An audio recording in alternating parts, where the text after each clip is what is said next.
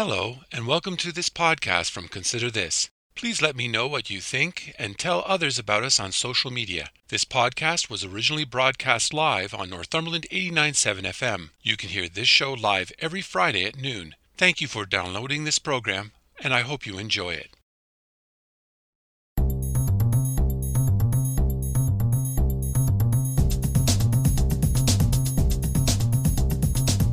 Hello, I'm Robert Washburn, and welcome to Consider This Northumberland, a current affairs program dedicated to the issues facing our community. We talk to the people on the front lines and those behind the scenes who make a difference in your life in Northumberland County. So I'm asking you, the listener, to take some time out of your busy day to consider this. Not everything that happened during the pandemic was bad. If you ask Ann Newman, Executive Director of Transition House, there were some positives. Transition House is the emergency shelter for homeless people in Northumberland. Sure, it was tough, she would tell you. But over the past few months, Transition House has worked hard to improve services. Now, instead of just being a place for people to stay, the staff is helping those in need navigate and access local services, from health care to peer support to even learning how to cook nutritious food. Plus, a support person is assigned. This means the individual who is homeless is not alone. It is all new for Transition House. She will share this journey of change. I'm so pleased to have with me today Ann Newman, the Executive Director of Transition House. Welcome to Consider This. Thanks for having me. You put up a video on your website called The Successes of Pivotal Change in Homelessness 2021 Northumberland. Could you tell us why you did it? It was a special presentation. We had a closed AGM this year. Well, it wasn't really closed, but we didn't publicize it that much. We're trying to, I think, open dialogue to start some positive conversations and to start engaging people in some of the opportunities in front of us, or maybe sharing some of the successes we're having. I would say the goal is to have more positive community dialogue, quite simply. In the video, you talked about the pandemic being an opportunity for the evolution of services at Transition House. Could you maybe elaborate upon that and explain what you meant? About how there was opportunity in the pandemic to evolve. I would say that having our shelter close and reopen under reduced capacity sort of forced us to rethink our service provision, because we are funded to support a certain amount of people, but we only have this many people in the house. We still need a certain amount of staff in the house. It's complete COVID-related dollars that would support any overflow funding. So that was an opportunity that we had to get that funding for overflow, which came through the county, which then evolved into a role of having outreach workers. So Transition House didn't have outreach in the past. Through outreach and through pandemic service provision, which meant a lot of health screening, we determined that there was some unmet needs of our clients in terms of healthcare access, which then provided the opportunity to consider street nursing. And that program, which was just a small request to the Sisters of St. Joseph for just a couple of months of street nursing, turned into a funded community well-being program. And we then became mobile, and we became health connectors, which I don't think was the main focus under Housing First previously, nor would it be the focus if we were under a regular service agreement without a pandemic. So although things were closed and people's access was decreased and stress levels were increased in the pandemic, we had the ability to find and tend to these things that our clients were facing. So to me, that's a silver lining, and it will direct how we move forward in terms of ensuring community well-being stays a part of what we do. Transition House had a clear mandate of providing transitional housing to families who were facing homelessness. If you were to describe your mandate now, how would you describe it? Our mandate hasn't changed in that we are here to provide an immediate relief to housing situations, and our goal is to help people get stable and permanently housed. That hasn't changed. How we're getting there has changed. Some of that has altered our services to be outside of our mandate, but it hasn't changed our mandate. So as soon as those pandemic service provision requirements are lifted, I think we would continue to be supporting those in need of emergency shelter. It has altered the way that we've operated traditionally as a shelter because it has enhanced coordinated access, which means that prior to the pandemic, there were components of the homelessness system that could be accessed through different organizations. So, for example, although you had emergency shelter at Transition House, if you wanted to access an emergency motel, you would go to Salvation Army. Now, you will access all of those as one central intake, which is coordinated access. So we will be the front door access into the system, and through our diversion and assessment at that point, the client would have access to all. So that the pandemic sort of pushed that through a little bit because we had more capability than some organizations in that we remained open 24/7. Now, historically, Transition House supported people to transition as a transitional house, but in the last 3 years, it has only been an emergency low barrier shelter, and we support individuals. Families are supported through Cornerstone. So Cornerstone has access to emergency shelter for families. And perhaps as we proceed into this direction of coordinated access, that would change, but right now that's how families would access. So we're dealing mainly with adults who are single. The level of cooperation between yourselves and the county talked about an alignment of homelessness services. Now, can you tell us what that means? Well, I think from the county's perspective,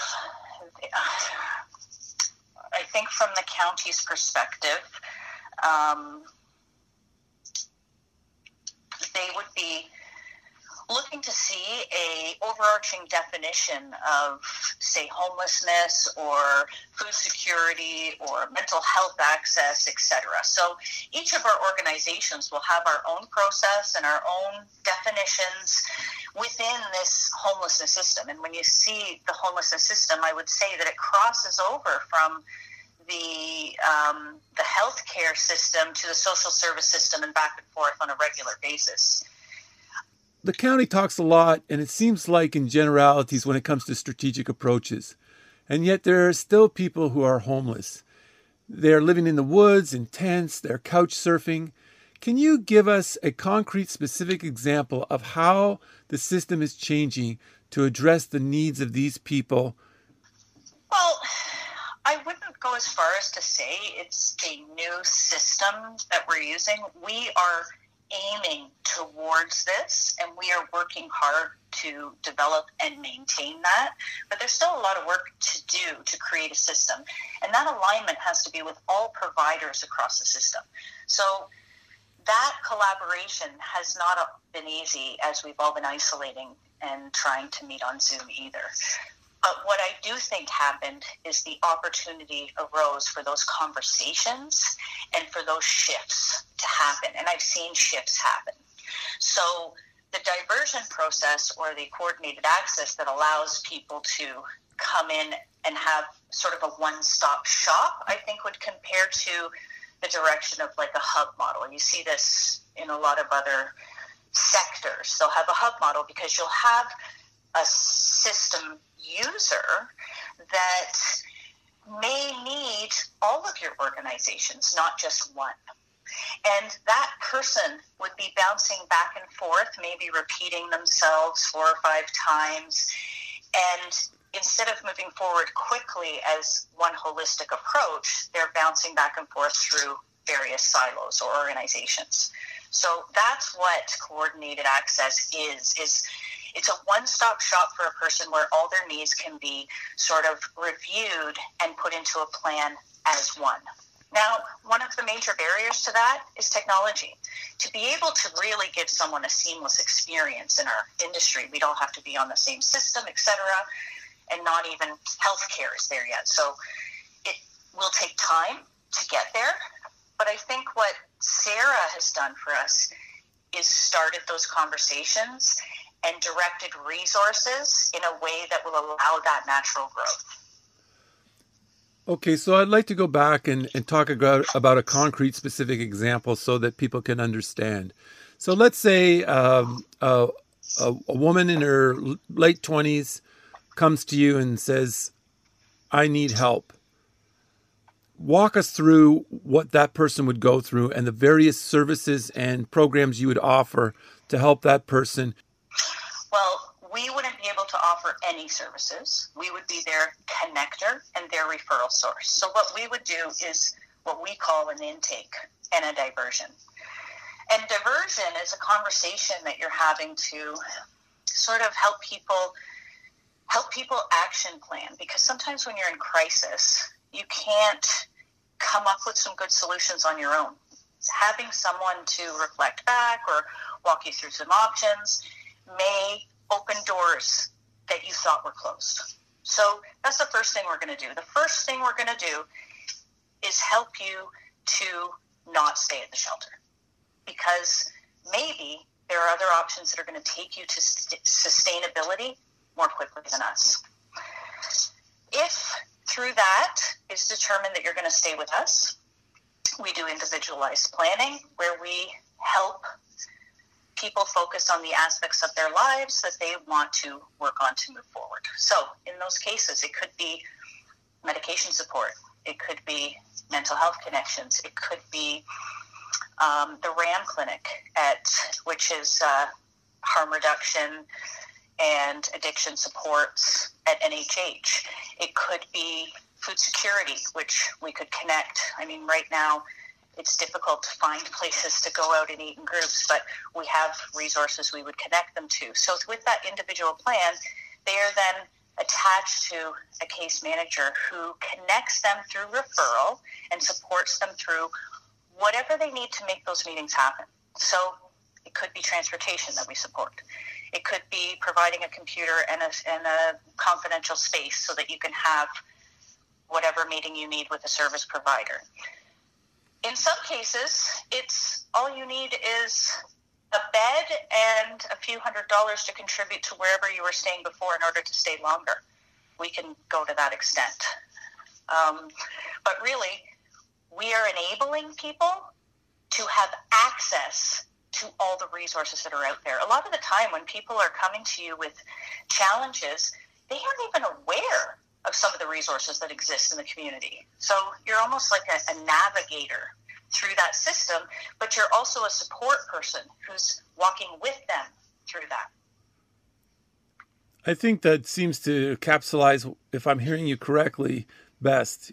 You're actually helping people make their way through the system, navigate through the system, but also they're not walking alone. You're walking with them as they navigate through to help them be successful. Am I understanding that correctly? Yes, correct. So then let's talk a bit about some other things that have been happening that have increased your capacity and allowed you to help more people. I understand through the pandemic, you developed what was called a motel overflow program, and it in fact helped you help 22 people previously. Now you were able to serve, 40 people? Yeah, except those numbers don't remain constant all the time. So there were parts of the pandemic where with the overflow program, we were up to 40 clients. And when we talk 40 clients, we talk organizational. So we have people in the shelter, and that's maxed out at 10. We have emergency shelter overflow, which we have capacity to take 12. That brings us up to our usual capacity in the shelter of 22. Then we had additional emergency shelter available to people seeking shelter over and above our capacity of another 8 in motel. Then we also have what we created in the pandemic, which is the Next Step program. It's a transitional housing program where there are 5 people. And that is another silver lining in COVID that is continuing on in our operations, which is the transitional housing program Next Step.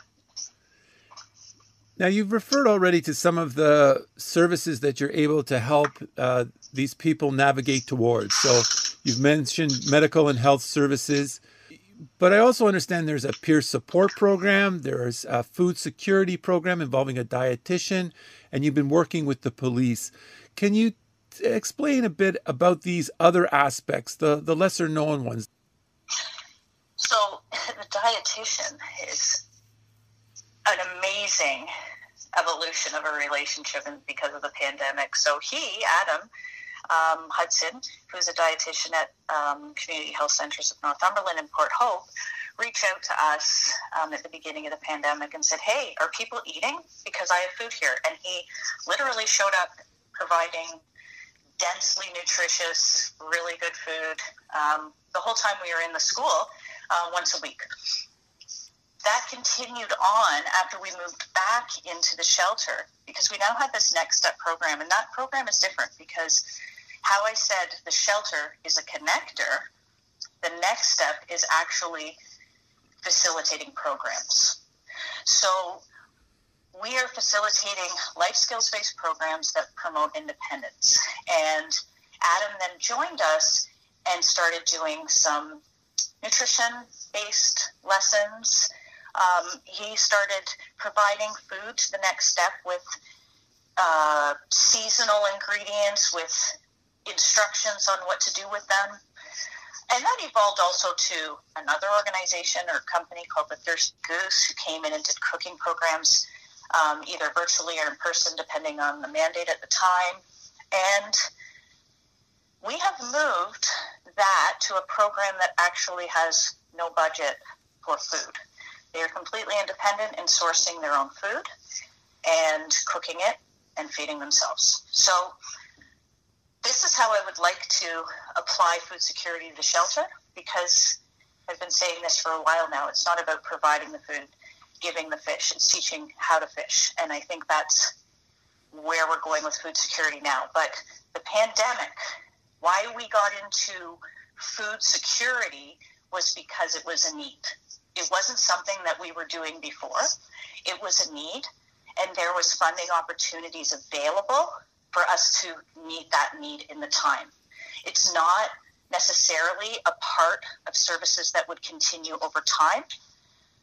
There's other organizations in place that will manage food security. But the relationship with the Community Health Centers of Northumberland is not about food anymore. It's about food.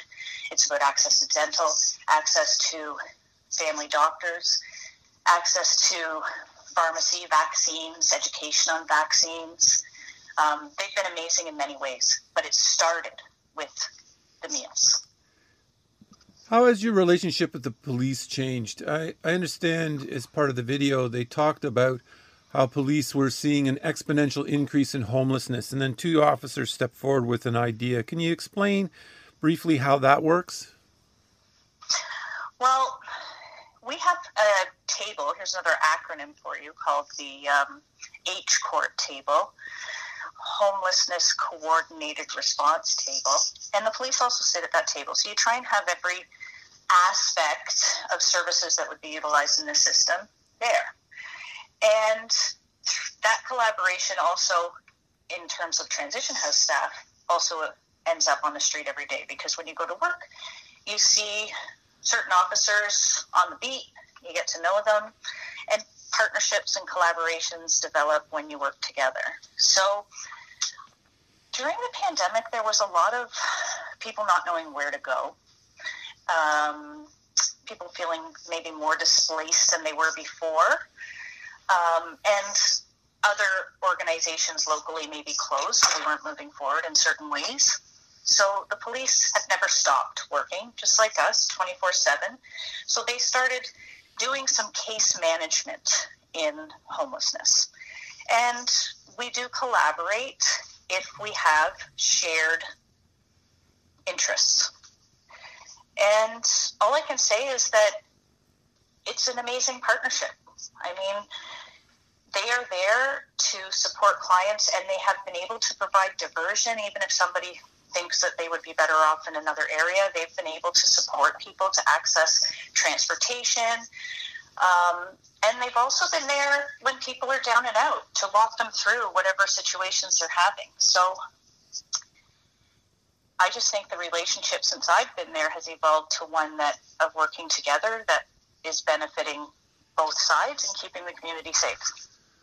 Speaking of relationships, Transition House was facing pushback from its neighbors. Has that changed?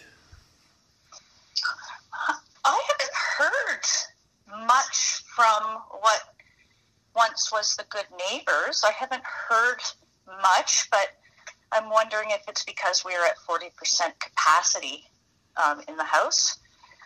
That could change, as we move forward, and perhaps the dialogue would change at that time.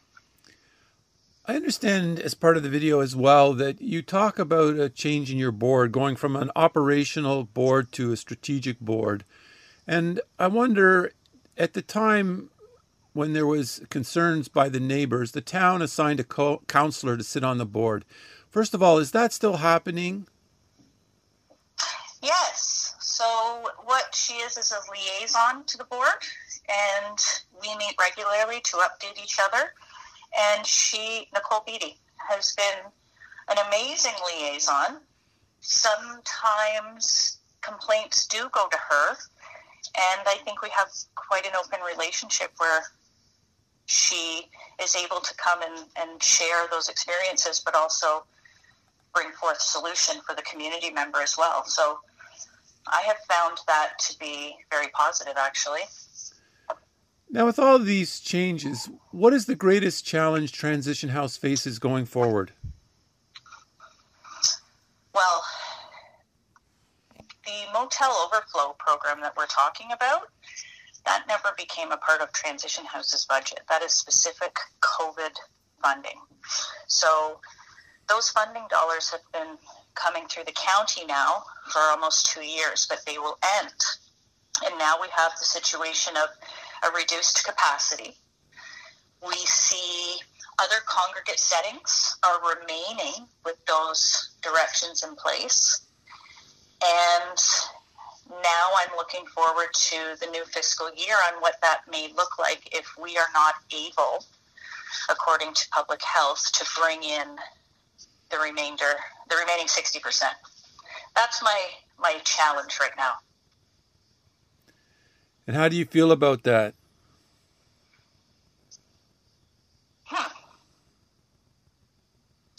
We might need another show to go through all of the things I feel about that.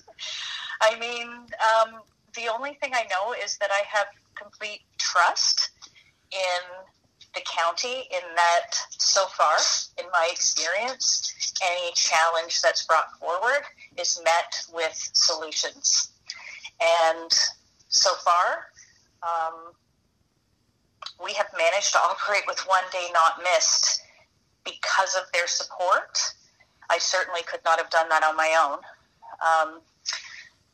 And I believe that will continue. It is just a matter of how. And we're talking about that and having meetings about that at the board level to come up with some creative options. So if you have any ideas, please email them. Ann Newman, thank you so much for talking to me today. Okay, thanks for having me. That was Ann Newman, Executive Director of Transition House. I want to thank my guests this week for talking to me, and I want to thank all the listeners for tuning in today. Please join me again next week when we will talk to the people on the front lines and those behind the scenes who make a difference in your life and Northumberland County. So please tune in. If you would like to listen or share this or any podcast, please check out my website at consider-this.ca. There you will find past podcasts, news, and other information about life and politics in Northumberland County. Or you can go to the radio station's website at northumberland897.ca. I'm Robert Washburn. Thanks for taking time out of your day to listen in, and I hope over the week you will continue to consider this.